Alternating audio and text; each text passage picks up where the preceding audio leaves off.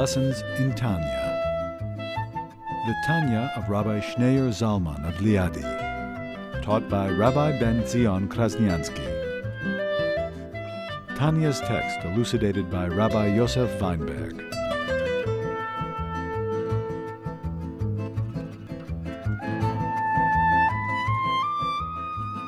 The ability that we have to give Hashem joy, to give Hashem nachas. So we can evoke such a powerful response within Hashem. As insignificant as we are, inherently, innately, we have the ability to evoke, to stir a response within Hashem, to evoke a response within Hashem. And what a response! A joyful response. Joy is something that permeates the whole being. In other words, Hashem Himself is like dancing with joy. That we got it. We passed the test. We figured out the enigma. We figured out the riddle. We saw through the darkness. We weren't taken in by the darkness. When the child proves his wisdom and doesn't take the hiding, God is hiding, but He doesn't take it literally that God is hiding because He disappeared on us, but understands that He's hiding because He's playing hide and seek with us. He wants us to seek. And when we continue to seek and then we find, and imagine the joy that the King has, our Father has, that we have the wisdom to be able to see through the superficial surface reality. He says, and especially, this is where we left off last week, and especially, this is especially true for those Jews who live outside the land of Israel. Because it's one thing if you live in the land of Israel. Israel is a holy land. Israel is a place where godliness is more transparent. But when you live outside the land of Israel, it's a land where godliness is much more concealed. And halachically, there is a impurity. Not according to the individual, it's according to the very fact that you're on that particular land. Just stepping in the land of Israel, just breathing the air of the land of Israel, just walking 6 cubits, 6 feet in the land of Israel, 4 cubits, 6 feet in the land of Israel, there's a holiness there. There's a tremendous holiness. Of course, everything depends on the person. The greater the holiness, the greater the challenge. You always have the counterforce. Every positive has a negative. So the greater the holiness, that's why there's some areas there's no greater decadence than in the land of Israel. The land of Canaan before was the land of Israel, was the most decadent in the place in the entire world. So it can be either way. In Israel you can be the holiest of the holiest, or in Israel you can be the most decadent of the decadent. But it's all because Israel is so holy. Israel, everything is transparent. Godliness is much more transparent in Israel versus outside the land of Israel. Outside the land of Israel, as the Talmud says, the land of Israel is, you're in the palace of the king. You're living in the palace of the king. Of course, you sense the presence of the king much more in his palace than you do outside of the palace. Outside of the palace, the king projects his image, but the palace, that's his palace, that's his home. Israel is God's home, it's God's palace. So of course, God is palpable. As the Torah says, God's eyes are constantly on the land. The whole world is blessed through the land of Israel. Israel is the center of the world, the heart of the world. Outside the land of Israel, you have a sense of impurity. Impurity in the sense that it's a greater disconnect. Am I to believe that those tzaddikim that lived, I don't know, Vilna or ever had any less revelation than the very fact that a Jew gets off El Al and steps into the Tel Aviv airport, suddenly he's in the land? Because I think it's so important for the individual to be connected, and going to Israel is a major connection, but I in no way would want to say that those tzaddikim, or even the simple father who transmitted Jewish values to his family, that is any less sacred or any less connected or any less making God visible in that sense. To give you an analogy, it's like on Shabbat. Shabbat is a holy day. On a holy day, godliness is much more accessible. Now, of course, it all depends on you.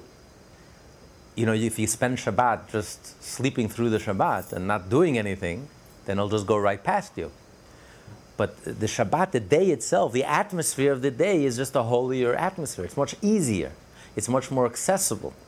Versus on a weekday, you have to struggle a little harder. To access godliness, to experience godliness, to sense godliness, you have to work a little harder.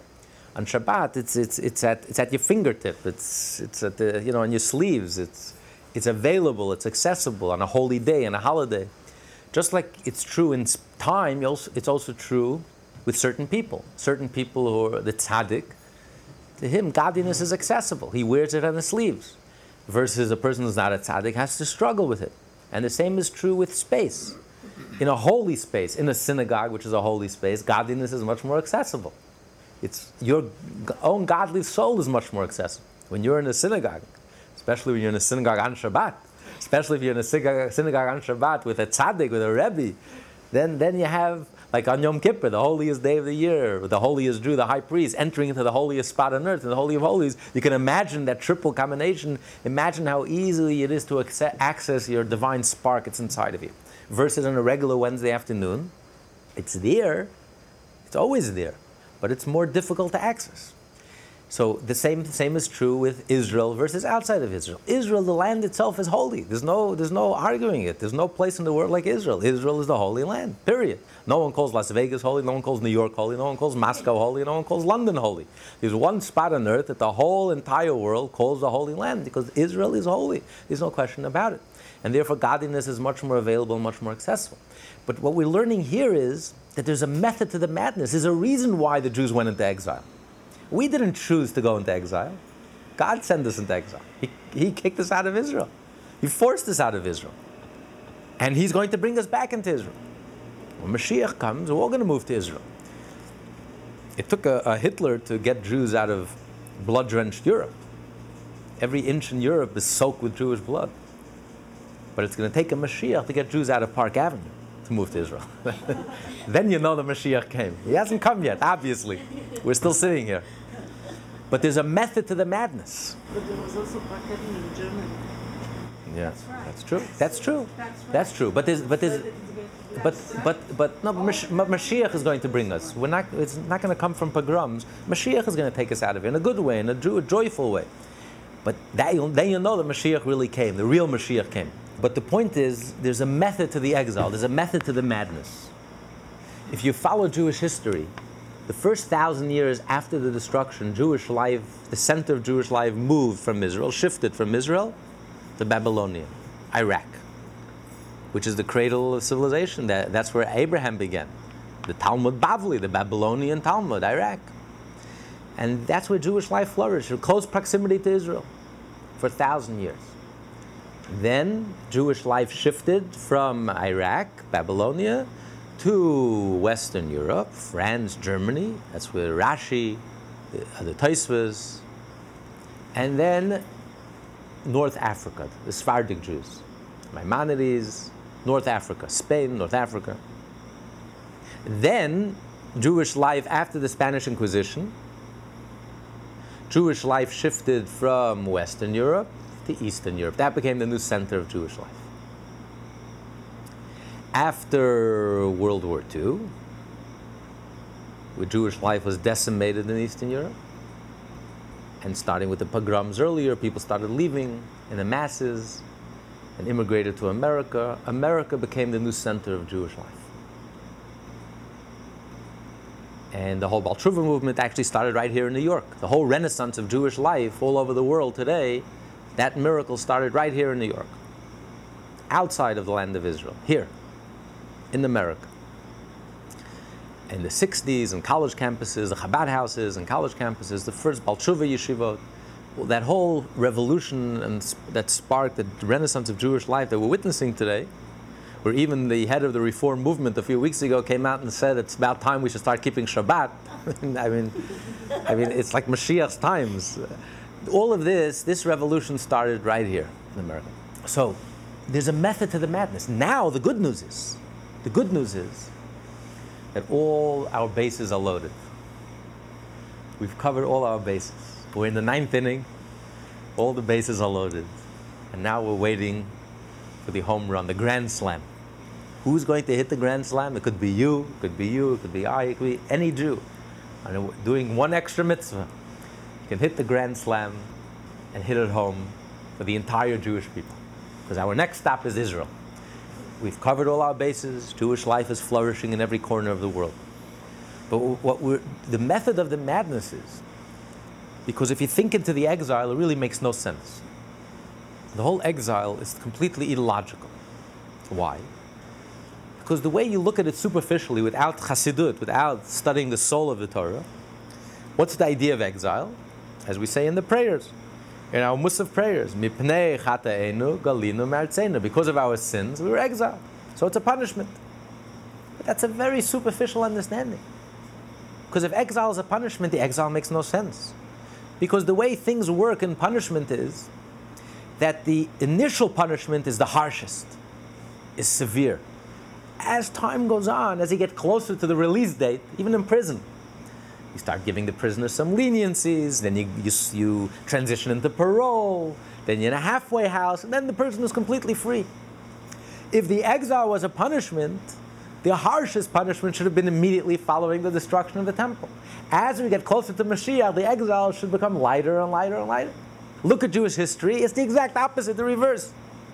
The first 1,000 years, the Jews were close to Israel, and Jewish life flourished.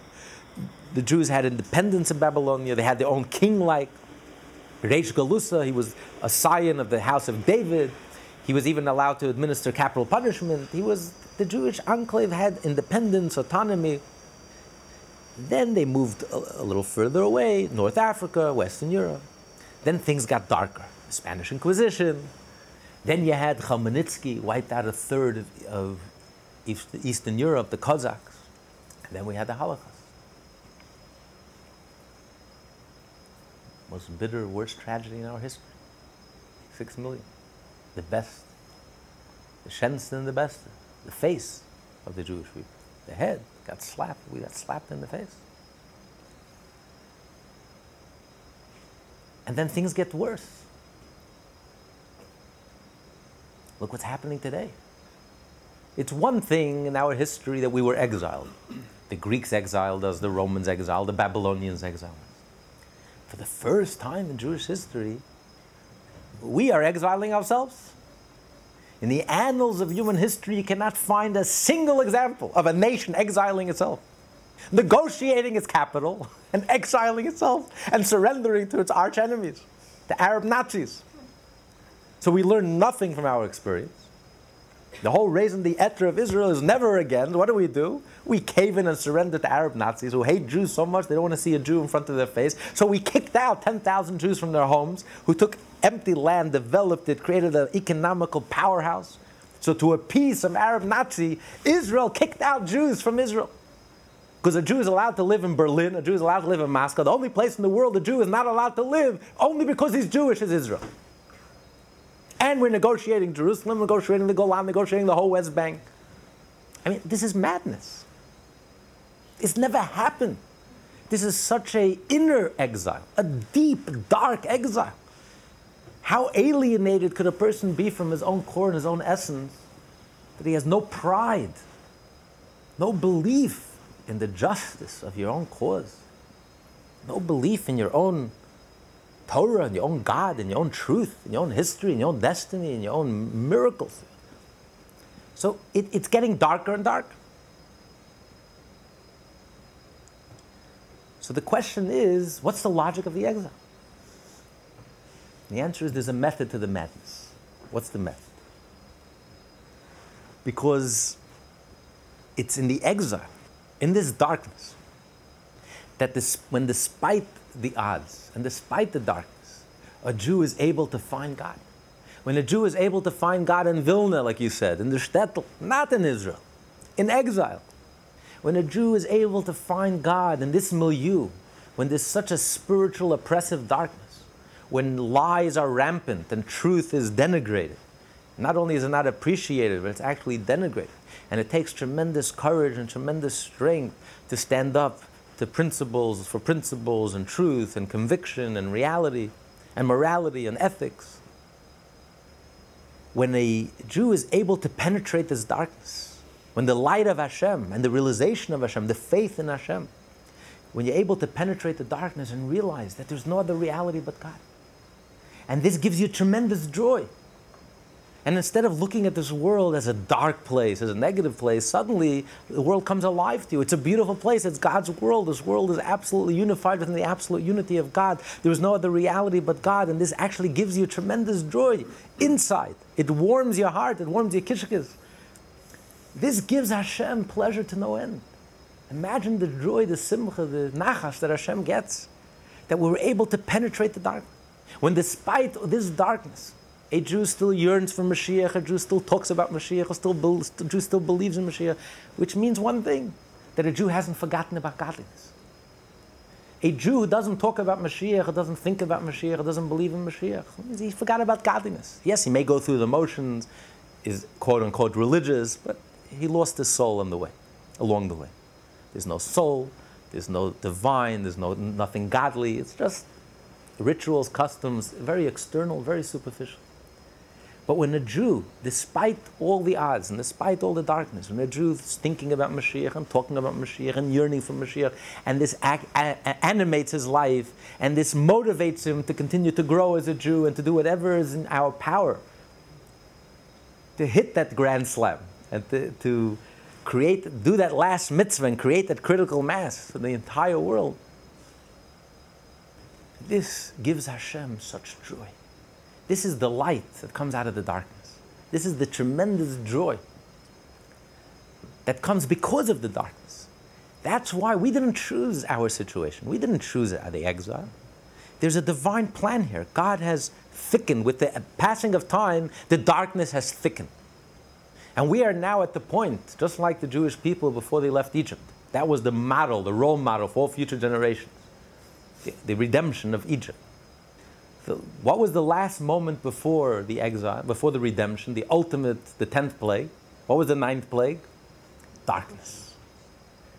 First, you had a regular darkness, the first 3 days of the plague, and the last 3 days, the Torah says, v'yomish, you can touch the darkness. It was so thick, you can slice it with a knife. People were paralyzed, they couldn't move. For 3 days, the Egyptians were paralyzed. It was such a darkness that it paralyzed everyone. And yet, the Torah says, for the Jewish people, it was all lit up. Imagine the joy that Hashem gets when He sees a world that's so dark, that's so spiritually upside down, that's so spiritually corrupt and distorted, that some people wouldn't know the meaning of truth if it stared them in the face, because everything is so distorted and everything is so untruthful. And yet, that a Jew is able to pierce through this darkness and penetrate through this darkness and really gets it and is able to connect with the divine, to connect with Hashem. And this faith, this Jewish faith, comes alive for the Jew, ignites within the Jewish heart, and you sense the reality of God, that God is with us, actual, here and now, present. This is reality now. And you live with that reality, and it animates you, and it gives you the energy, and it gives you the ability to overcome anything, all the obstacles and all the left curves that are thrown at us constantly. Imagine the joy that this gives Hashem. It gives Hashem, and therefore we rejoice with God's rejoicing. We're excited. We're happy about the fact that we can give God so much joy. We can give God so much nachas. So instead of bemoaning our situation, we realize the preciousness of our situation. That we have the ability, precisely because of the situation that we find ourselves, precisely because they grew up in Vilna, precisely because we are here on the Upper East Side in 2008, in our present circumstance, we have the ability to give Hashem so much nachas, so much joy. It's one thing if a Jew spoke about godliness when he left Egypt. Of course he spoke about godliness. He saw godliness. You just witnessed the 10 plagues. You witnessed the splitting of the sea. You witnessed the manna. You witnessed the giving of the Torah. You were in a bubble in the clouds. You saw Moses. Or when a Jew believed in God, when he came to the temple and he saw the 10 miracles in the temple, and in the Holy of Holies you had this unbelievable miracle, and you had the era of prophecy. There were 1,200,000 prophets in the era of prophecy for 1,000 years. That's one thing, you believe in God when you're in such a milieu. It's one thing when you're surrounded by Maimonides and by Rashi and when all the Jewish greats and all these giants. Or until the age of the Shach and Taz, when all the Jewish authors were divinely inspired. It's one thing you lived in the time of the Baal Shem Tov and all the Hasidic greats and all the Hasidic masters, all those giants. When even the simple Balagala, the simple wagon driver, knew the whole Psalms backwards and forwards by heart. And when they would travel from city to city, they would constantly be saying the whole Psalms by heart. Today, find me one rabbi who knows the whole Psalms by heart. So when you realize what a tragic generation we're in, spiritually tragic, what midgets we are spiritually, and you realize the milieu that we live in, we're constantly bombarded with distraction, 24/7, constant distractions, and pulling us towards junk food, just like you have the McDonald's of the world, you have junk food, they also have junk lifestyle. It's the same thing. What was the name of the movie they showed what happens when a person was on the diet, the McDonald's diet, for 7 weeks, or how many weeks? Super Size Me. How many weeks was he on that diet? What? A month. And he was a perfectly healthy person. By the time he was done, he had to be hospitalized, right? He became completely sick on a diet of junk food. Well, we are being fed a diet of junk lifestyle, fed by the same people who have their own agendas. They couldn't care less about you. It's just making money, and if it's going to kill you, what do we care? As long as the money keeps on flowing. And these are the same people that are pushing the junk lifestyle all around us. So when you realize you're living in the milieu that you're living in such a very low caliber milieu, but instead of being despondent, when you realize that when a Jew, under these circumstances, despite the odds and despite the circumstances, nevertheless thinks about his faith in Hashem and lives that faith and feels that faith and feels the reality of Hashem, how Hashem is with us 24/7, the reality of Hashem, that we are absolutely unified in the absolute unity of God, and that there's no other reality but God. And this becomes a living, breathing reality. God is not some abstract, otherworldly reality. God is here and now, immediate, actual, tangible, real. Once you realize that, you realize how much joy this gives Hashem, how much nachas this gives Hashem, that the light was able to penetrate the darkness. It's like the famous parable of Rabbi Levi Yitzchak Berditchev, which is worth repeating. He explained the blowing of the shofar, why we blow the shofar. So he gave a parable of a king who went hunting and he got lost from his party, and he went deeper and deeper into the forest, and the party couldn't find him, and he was lost. It was at night, and the king was going mad. He was never alone in his life, and here he was, lost in the middle of a dark forest, no food, no nothing. It's raining, it's pouring, wild animals. At the third day, he was like totally disheveled, and finally he sees a little light in the forest. He follows the light. He sees a little hut, and there's a person living there alone. He knocks on the door, and the person opens the door. He says, "Thank God." He says, "I am the king." The guy took one look at him. He says, "Yeah, and I'm the Queen of England." He's the king, right? The guy looked like a madman. He looked half mad at that time. But listen, a poor guy lost his mind. He's lost in the forest. He needs help. He doesn't care. So if he's mad, it's not an excuse not to help him. He says, "Sure, King, your Highness, come in." He plays along with him. "Please come in, Your Majesty." He says, "Listen, I don't have much. Whatever I have, I'll share with you." He takes out a little hard bread that he has. He takes off his clothes, puts some straw by the fire, lies him down, and he gives him some soup. Anyway, the king sleeps. Next morning he wakes up so refreshed. He says, "Listen, please tell me the way back to the highway, and I'm telling you, I'm never going to forget this. You saved my life. When I come back to the palace, I'm going to remember." The guy said, "Sure, Your Highness, Your Majesty." He played along. But a week later, carriage pulls up. The king sent the carriage, calls him to the palace. He said, "Let me tell you, all my life, I was born the prince. My father was a king. I always were exposed to the best, the finest chefs and the finest food and the best that money could buy. But trust me, that bread that you gave me in your house tasted better than the finest meals that my world-class chefs prepared in the palace. And that straw that you gave me felt better than the beds that I have, the feathered beds." And he made him his minister. And then many years later, he sinned against him. The king was very angry at him, and he wanted to hang him. But he had one last request, a dying man's request. He says, Your Majesty, do me one favor. Before you hang me, just put on the clothes that you were wearing then when I found you. And the king realized what he was telling him, and he remembered and relived everything that happened to him and how this person saved his life. Because he said, if I had been in the forest for another day, that would have been I would have died. I would have gone mad.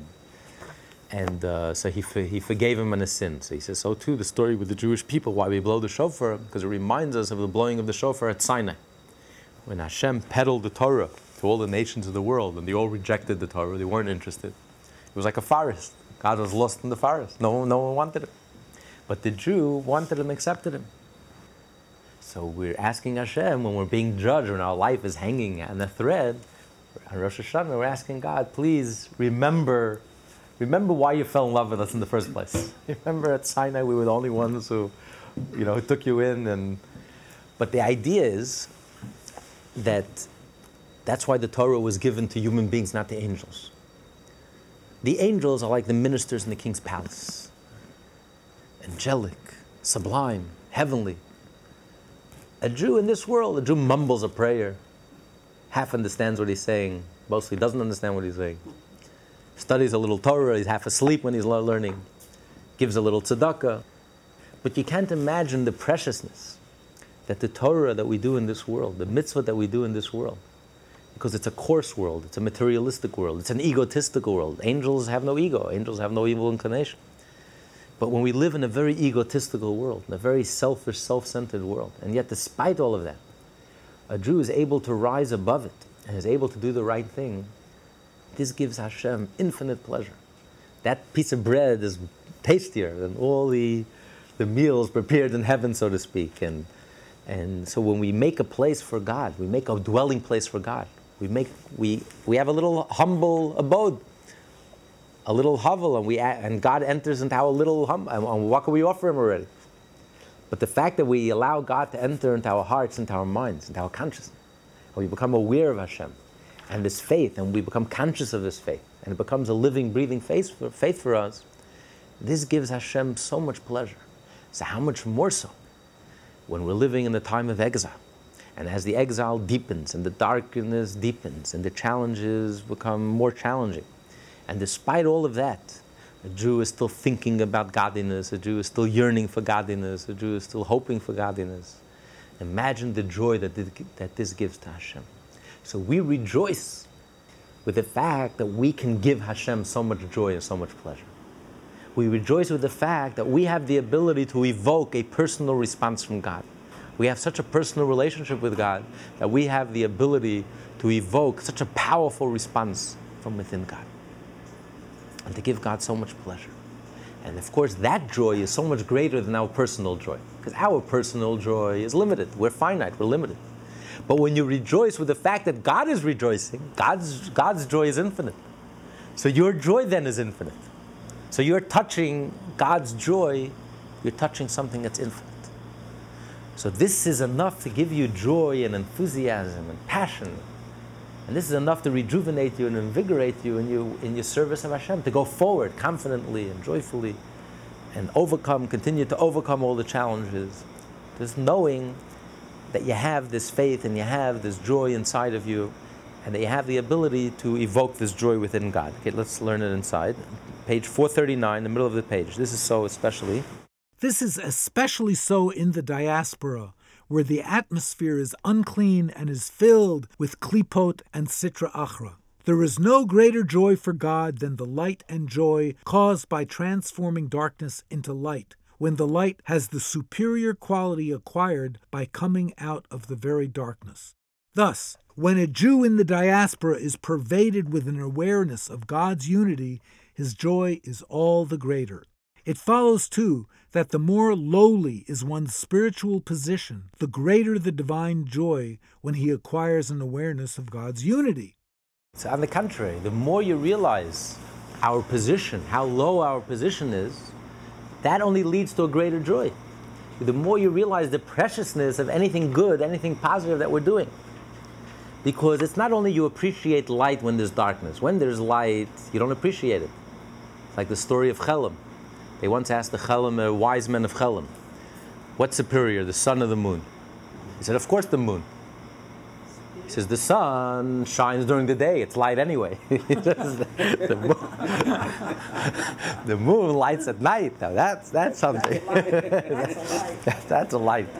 It's not only you appreciate the sun and you appreciate the light when there's darkness. When there's no darkness, you don't appreciate light. If you're stuck in a forest and it's pitch black, the tiniest light is so precious to you. Or like you're starving, you have nothing to drink, every drop suddenly becomes so tasty and so precious. It's more than that. It's deeper than that. It's a different quality light. The light that comes out of darkness has a different quality to it. It's qualitatively different. That's why we see out of the black of our eye. God created it, we see out of the black of our eye. It's the light that comes out of the darkness that's much more intense, that's superior. When a child, and we're programmed to want more, to learn, to see, and it takes it in. You know, the way we develop from childhood and grow is precisely because of this strong gravitation to something that opens up, that makes you think, that means you have to add to what's already there. Interesting. Yeah. It's a person always, just like a person needs food to eat, actually, the brain needs constant nourishment. You always have to learn new things. Otherwise, the brain just atrophies. The brain is always curious, but of course, nothing like children. Children absorb massive amounts of information. As a matter of fact, when we reach the age of 6 or 7, we actually stop learning. Children absorb massive amounts of information. They're almost like in the hypnotic state. They just have this ability to absorb so much. And that's why the impressions that you leave in a child last forever. It's the foundation of the rest of their life because it's so deep.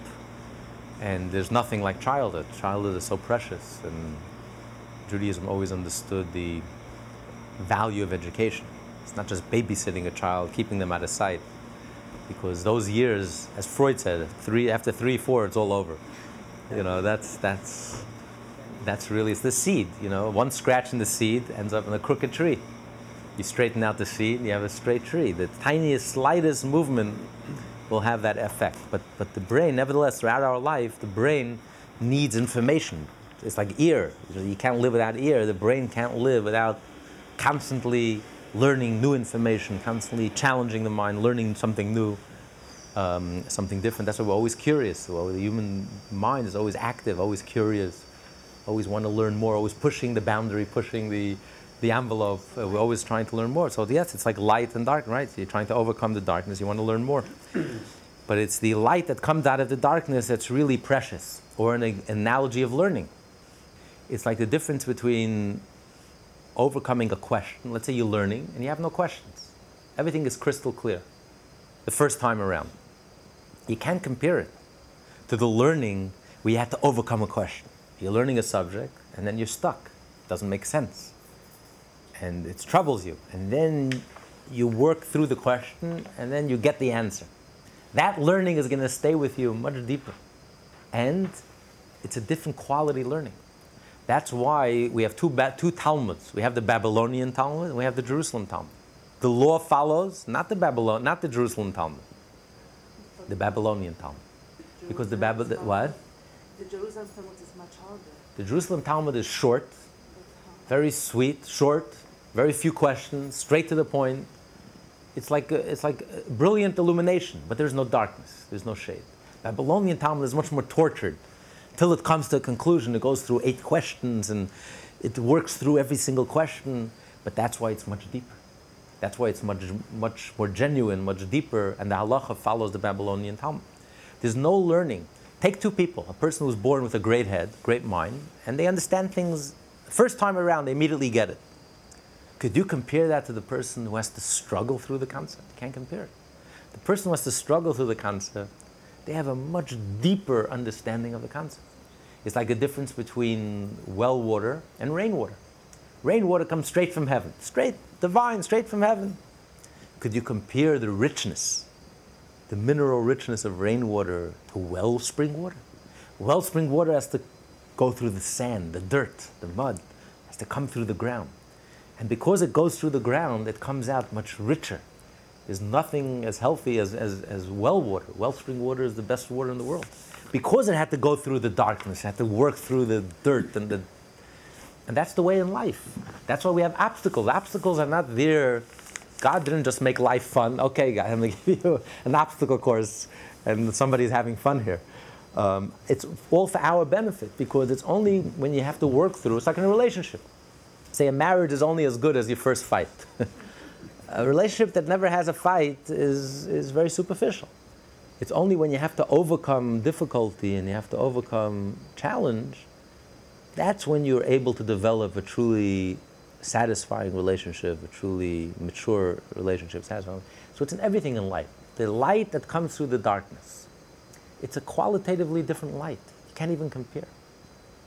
That's the way God set up this world. And this is the light that gives God pleasure. When God sees the light, the breakthrough, that light was able to break through the darkness and overcome the darkness and even transform the darkness, as in the case of the dam. When you try to stop water, water naturally flows very smoothly, very calmly.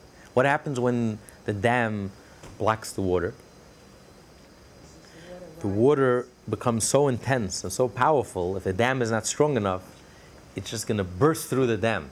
And then the water is like a roaring, mighty roaring river. You better not be in the way. And everything that the dam flows with the water, and it sweeps everything in its path.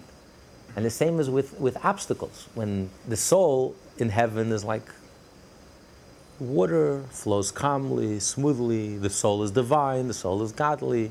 It sees godliness, it senses godliness, there's no obstruction. You don't need faith in heaven. When you see God, you don't need faith.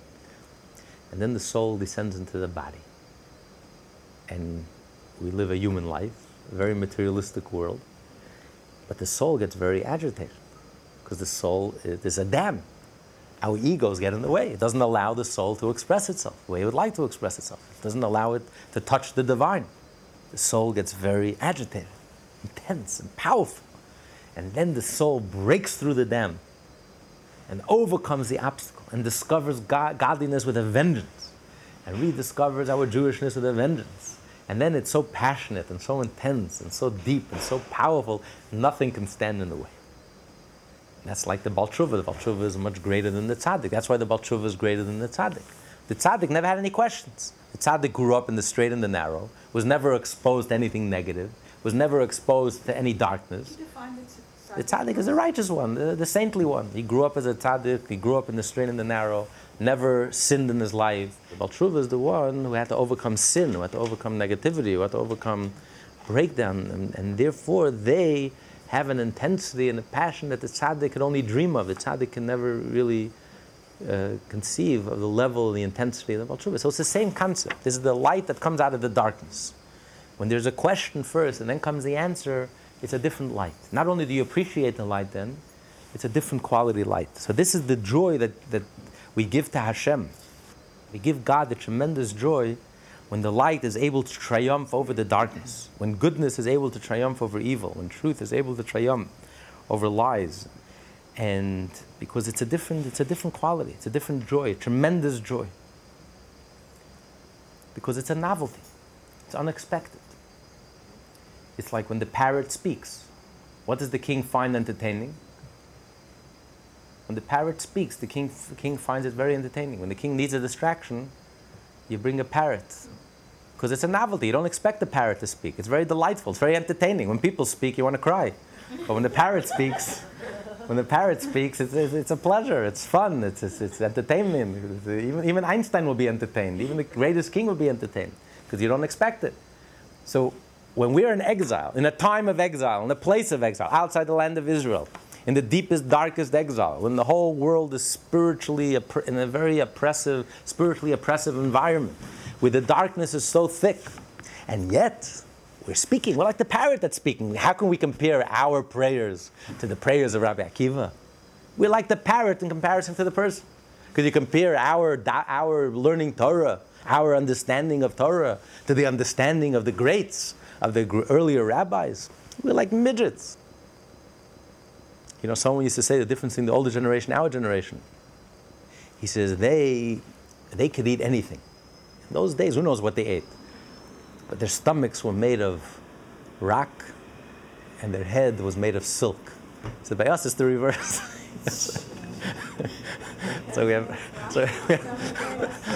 we have very sensitive stomachs and hard heads. So I mean, we're like the parrot that's speaking. How could you compare our understanding and our feelings and it's so superficial. How could you compare it to the depth of the authentic feelings that our ancestors had, the depth, the passion? They were madly in love with God. It was a different reality. And to us, we're so superficial. But yet, this parrot speaking is so delightful to God. It's so pleasurable. It's so unexpected. You don't expect a Jew growing up in this milieu in our day and age and exposed to everything that's out there, and yet we're praying, and yet we're studying Torah, and yet we're giving tzedakah, we're acting selflessly, and yet we're doing the right thing, and yet we believe in Mashiach, and we love each other, we care for each other. This is unexpected. This gives God so much joy. It's indescribable, the joy that we're able to give God. And you have to realize that, and you have to appreciate it, and you have to rejoice in God's joy. You have to be excited the fact that God is getting so much joy and so much nachas. So when you're riding on that train, when you're riding on God's joy, you're like piggybacking on God's joy, which is infinite. Imagine the joy that you can experience. That lifts you up. Then what obstacle? How could there be an obstacle in your path? An obstacle in my path to study Torah, to do mitzvah, to do the right thing, when I know what's at stake, I know how much joy I can give God by doing the right thing. All the obstacles just melt away. Difficulties, obstacle.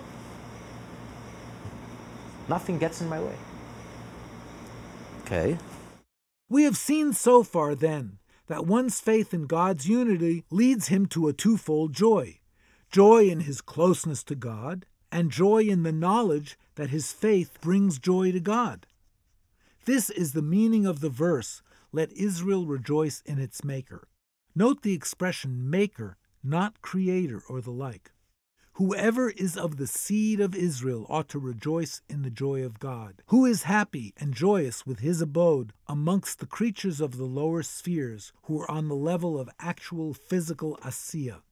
The word translated in its Maker, Ba'osav, shares a common root with asiya, the lowest level of creation. With this abode in particular ought Israel rejoice, knowing that God's joy is especially great when the creations in asiya, the very lowest world, become an abode for him. When he says that Israel rejoices in its Maker, it means that we rejoice in God's joy. God rejoices in the fact that he made us, meaning that he made us, that he sends us into this world of action, into the lowest of all the worlds, into the spiritually lowest of all the worlds, the lowest ranking world, in this very materialistic world. And there's a reason why God created the world of ours as he created. It's not by accident that we live in a very egotistical world, and that naturally we're all very egotistical and self-centered and self-absorbed. He created us that way. It's not we created ourselves this way. It's not our choice. That's why God created us. And there's a reason he created us this way. Because it's only in this setting that we can give him so much pleasure. So we rejoice in the fact that God is rejoicing with his creatures. With the fact that despite that we're in this world of action, we are connecting with the divine and connecting with godliness and doing the divine and living the divine and living with his faith and the sense of Hashem. So we rejoice with his joy. So in addition to our own personal rejoicing, we rejoice because God is rejoicing with us. God is getting so much pleasure and so much nachas. This explains why it says in Ethics of Our Fathers, it seems to be a contradiction. On one hand, it says in Ethics of Our Fathers that one moment in the world to come surpasses all the pleasures of this world all put together. If you live like King Solomon, and you live for 1,000 years, and you're able to indulge in every physical pleasure you can possibly imagine, all those pleasures added up together is nothing in comparison to one moment of spiritual bliss. When the soul in heaven experiences spiritual bliss, it's like a person who Imagine Einstein's pleasure on discovering the theory of relativity. Is there any physical pleasure in the world that can compare to the pleasure, that earth-shattering revelation, when he single-handedly overturned all of physics? You can imagine the pleasure that discovery gave him. So all the physical pleasure in the world can't compare to a more sublime pleasure. No, but I don't agree, because he was so smart that he arrived to this kind of pleasure. But for instance, like in my research, I can be also very happy with my small finding. Everyone with his own mind and everyone with his own way of pleasure. So you can use an analogy from your own life. There are many pleasures we have in our life. There's a pleasure of good music. A person who has a taste in music, who has a pleasure of music, it's much more refined and it's much more pleasurable than any materialistic pleasure. A person who takes pleasure in doing kindness to others. There are kind people who just get pleasure from doing kindness to others. Now, that pleasure is so much greater than any materialistic pleasure. A person who also is a person of the mind and thinks, is a thinking person, and likes to figure things out, when he has on his own level a breakthrough, that he figures something out that he couldn't figure out for a long time, and suddenly he figures it out, the pleasure is indescribable. It's much greater than any material pleasure. How much more so a spiritual pleasure? A person who has a spiritual sensitivity, and when you have a spiritual revelation, that really earth-shattering revelation that opens your whole being, it's so undescribable. Imagine the pleasure when the soul leaves the body and the soul is in heaven. So a moment of spiritual pleasure is so much greater than all the materialistic pleasures all put together. That's one mission. Then within the same breath, the Mishnah says that one moment of Torah and mitzvot in this world exceed and surpass all the pleasures of the world to come all put together, of the heavens, of the Garden of Eden all put together. So make up your mind. One moment in this world is worth more than all of the Gan Eden, all of the Garden of Eden put together. One moment of pleasure in the Garden of Eden is worth more than all the pleasures in this world. It's not a contradiction at all. We're talking about two different things. When you talk about your individual pleasure, your soul's pleasure, of course, how could you compare? The more spiritual you get, the pleasure is so much deeper, so much more intense. So you can't compare all the physical pleasures in this world in comparison to the spiritual pleasure. But when you do Torah, when you study Torah and you do mitzvot, who's getting pleasure? God is getting pleasure.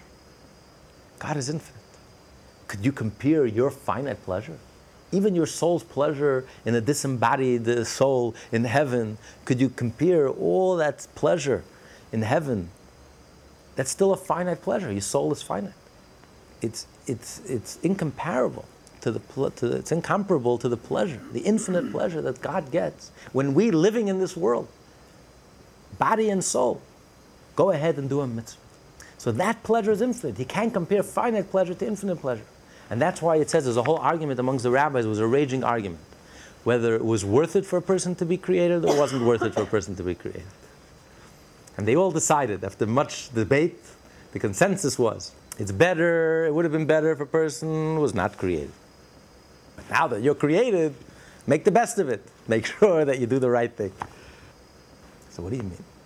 So if you look carefully at the language of the rabbis, it says, Noyach loy.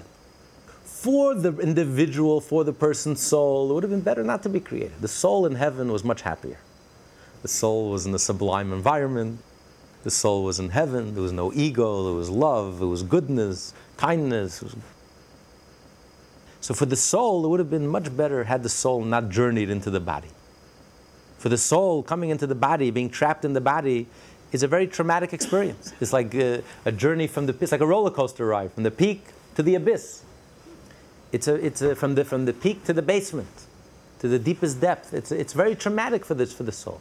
So for the person himself, noyach lo shalei nivra. It would have been better if you were not created. But why were we created? Not for us. It gives God tremendous pleasure. The fact that we come into this world and that we struggle and that we overcome the darkness and that we penetrate the darkness and that we see through the darkness and we figure out the riddle and the enigma and we figure it out, the puzzle, and we sense God and we start living with His faith, this gives God infinite pleasure. And He can't compare. So the pain is almost insignificant in comparison to the pleasure. Because once you connect to the divine pleasure, It elevates the soul to a level that the soul could never achieve. That's why the soul has to come down to this world.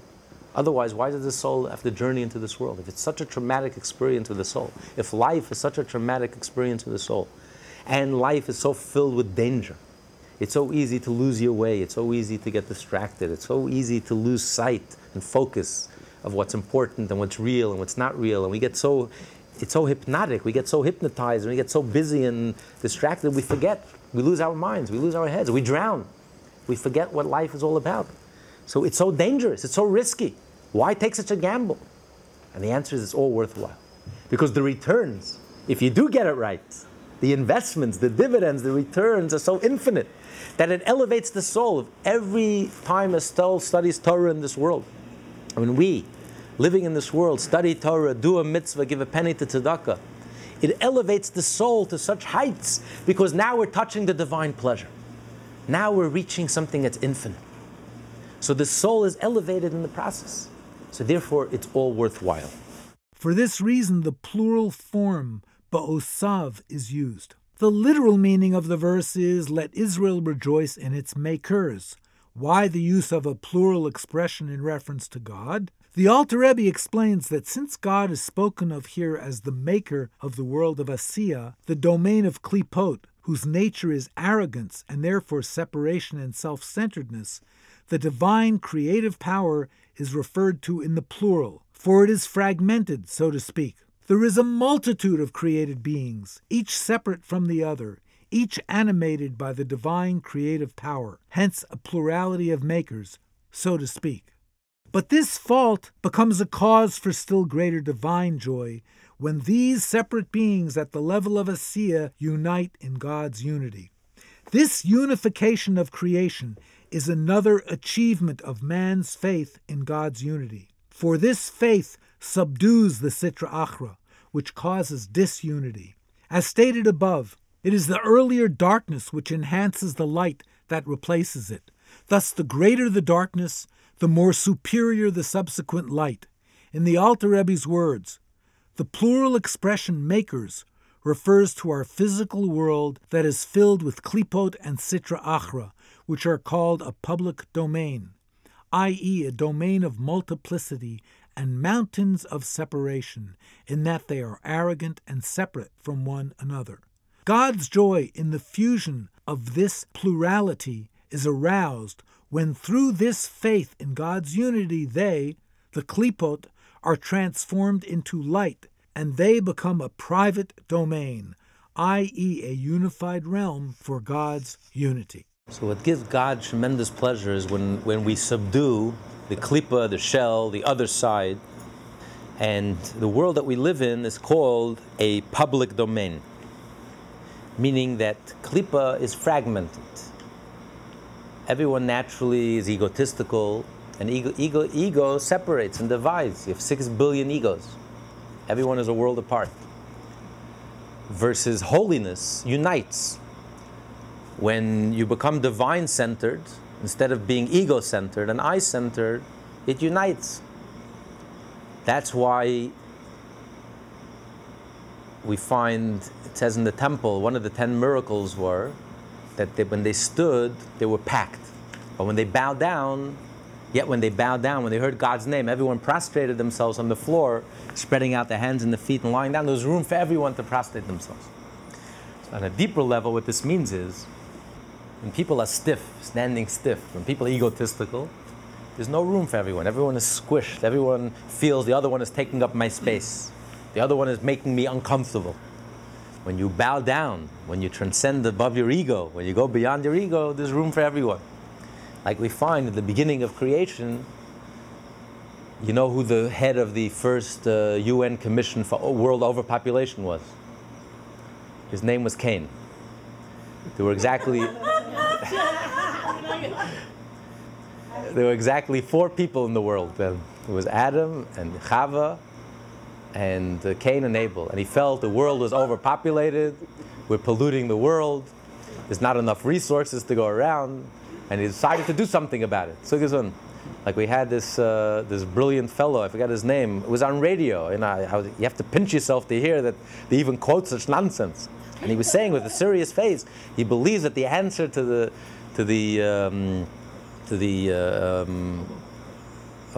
answer to the global warming is we must reduce the world population by 1/4, a reincarnation of Cain.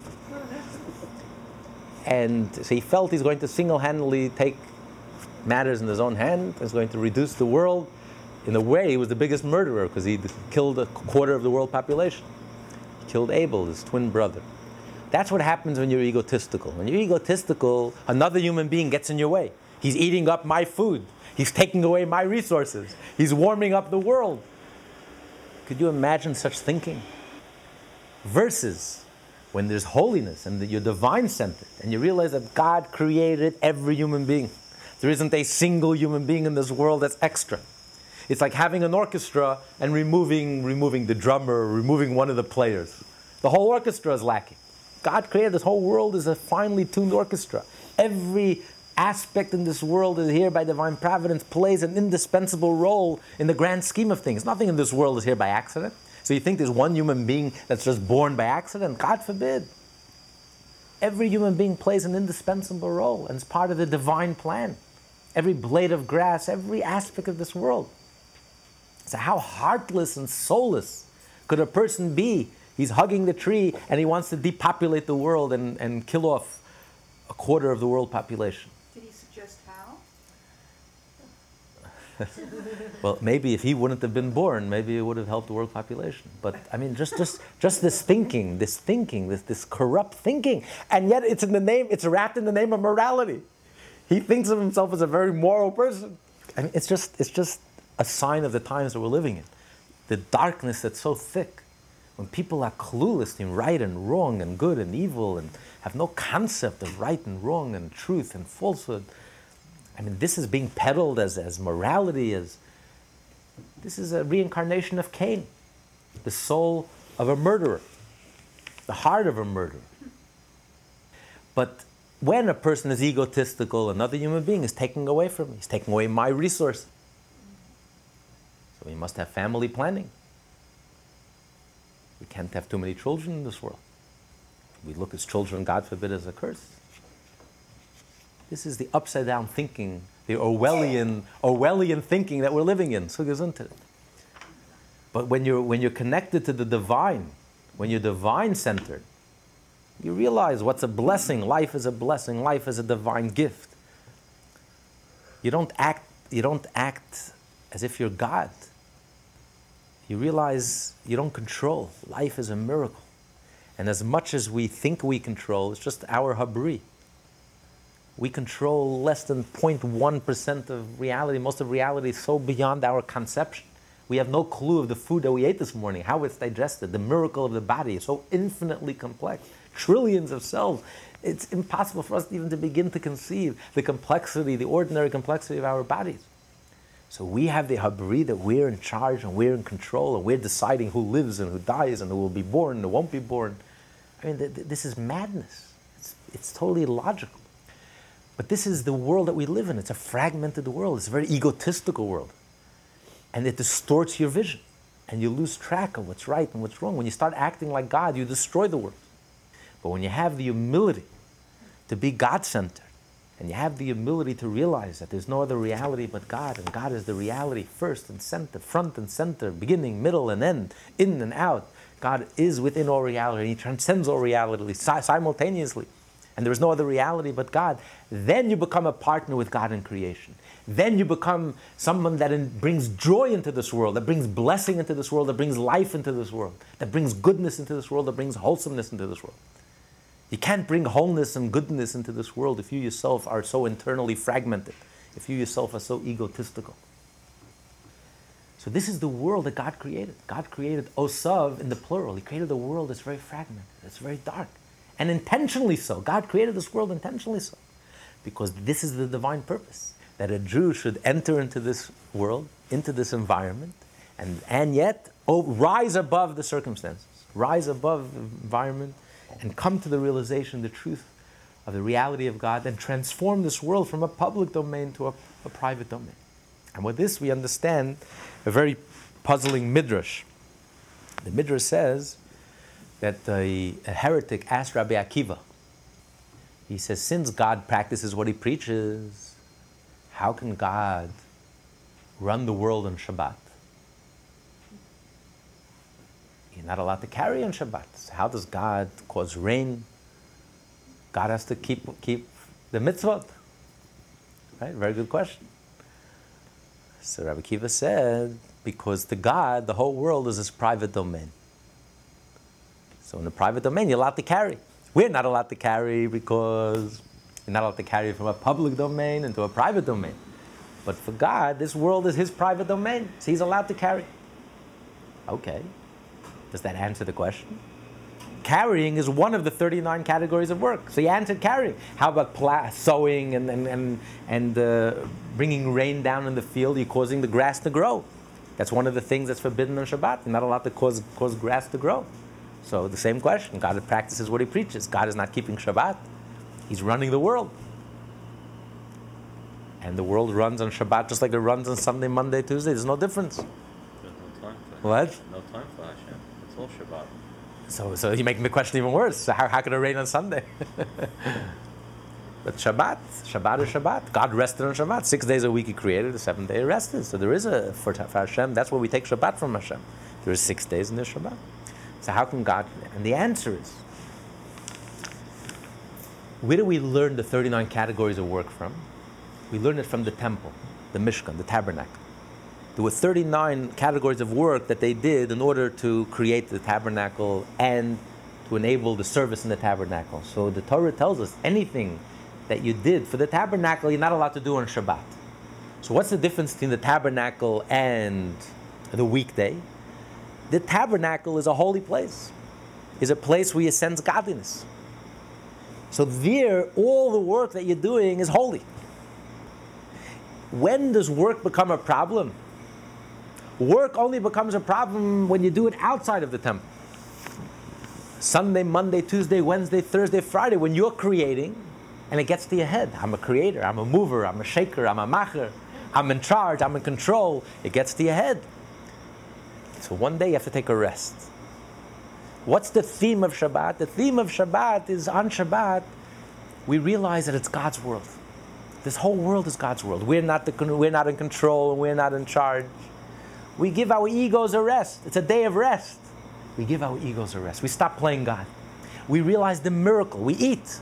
On Shabbat, it's a mitzvah. We eat on Sunday, it's no mitzvah. On Shabbat, it's a mitzvah. Because you realize the miracle of eating, of swallowing, of eating. Everything that you do on Shabbat, you take a walk. It's a miracle. The fact that you're able to walk. You realize that the miracle of life, the miracle of existence. You don't take anything for granted. Existence itself you don't take for granted. You celebrate the miracle of existence. You realize that it's God's world, and God is in control, and God is in charge. And this arrogance and this habri that we have, we're in charge and we're in control, and we play God and we act like God and we're movers and shakers. On Shabbat we're cured from that illusion. Shabbat we recognize the truth. And we come back to that core essential truth, that this world is God's world. Once you realize it's God's world, in the temple, in the tabernacle, all the work was holy. So when God is causing rain and God is causing the plants to grow on Shabbat,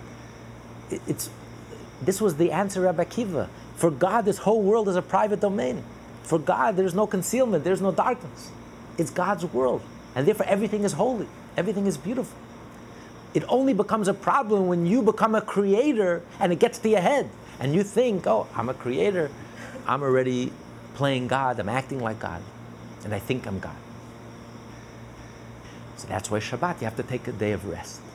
But when it's clear that everything is God's domain, then there is no problem.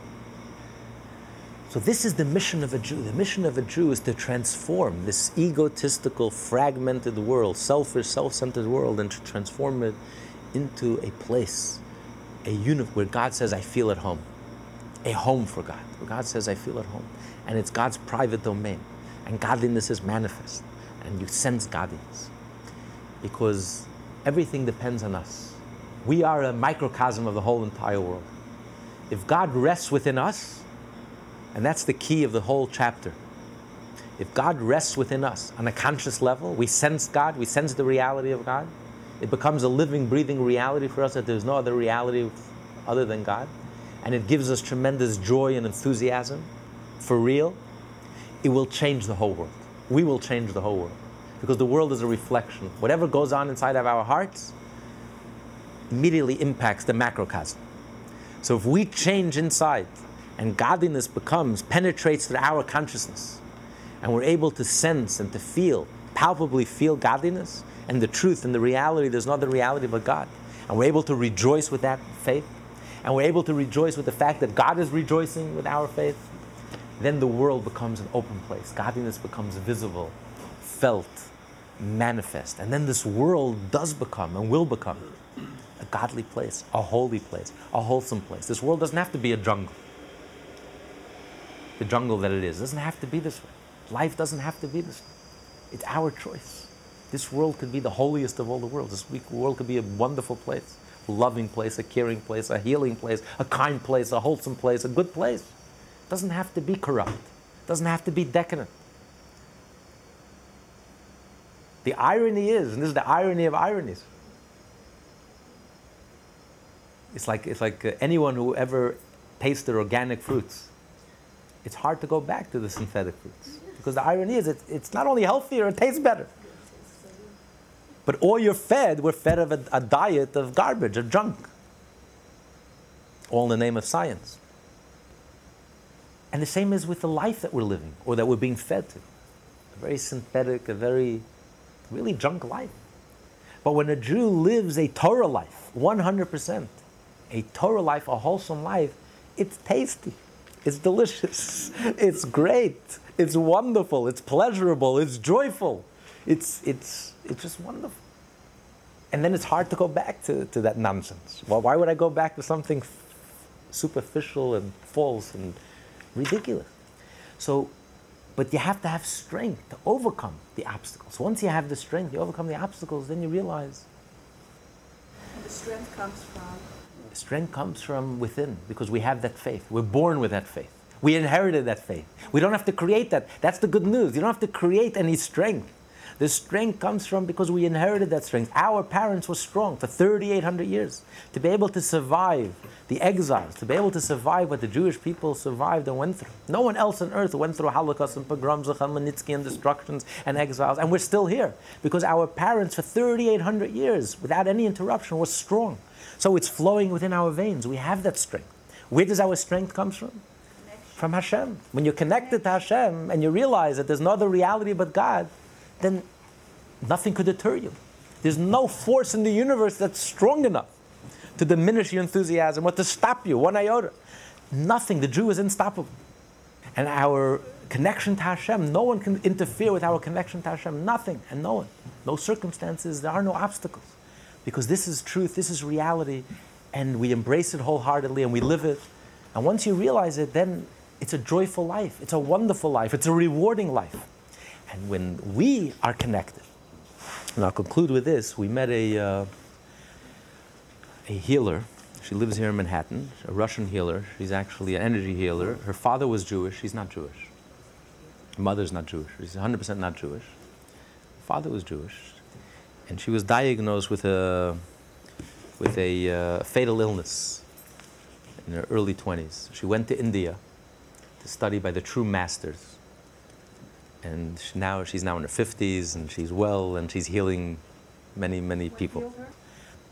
She didn't tell me the details. She went to India. She studied by the masters in India. Not only was she healed, she learned to become a healer herself. And she goes like twice a year for a month. She goes to Jerusalem. She says Jerusalem is the most powerful energy in the universe.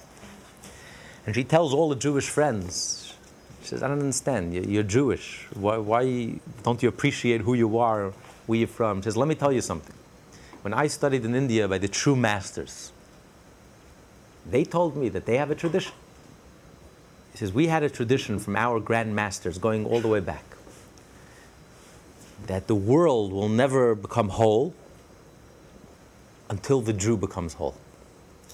When the Jew gets their act together, and the Jew becomes centered and connected, when the Jew comes together, that's when the whole world will fall into place. This is what she received from her Indian masters. So when we are the microcosm, if the Jew has his act together, and the Jew is connected to the divine in a conscious way, in a very palpable way, and we live that life with joy, with vigor, with enthusiasm, and nothing can get in our way, then the whole world becomes a joyful place, a unified place. God's presence becomes manifest and felt, and suddenly you sense that it's a Reshus HaYachid, it's God's private domain, it's His home, it's a loving place, it's a kind place, it's a good place. It doesn't have to be decadent. Life doesn't have to be decadent, doesn't have to be degenerate, doesn't have to be external and superficial. Life could be meaningful and wonderful and wholesome and pleasurable and rewarding and loving and good and kind. It's all up to us. To be continued.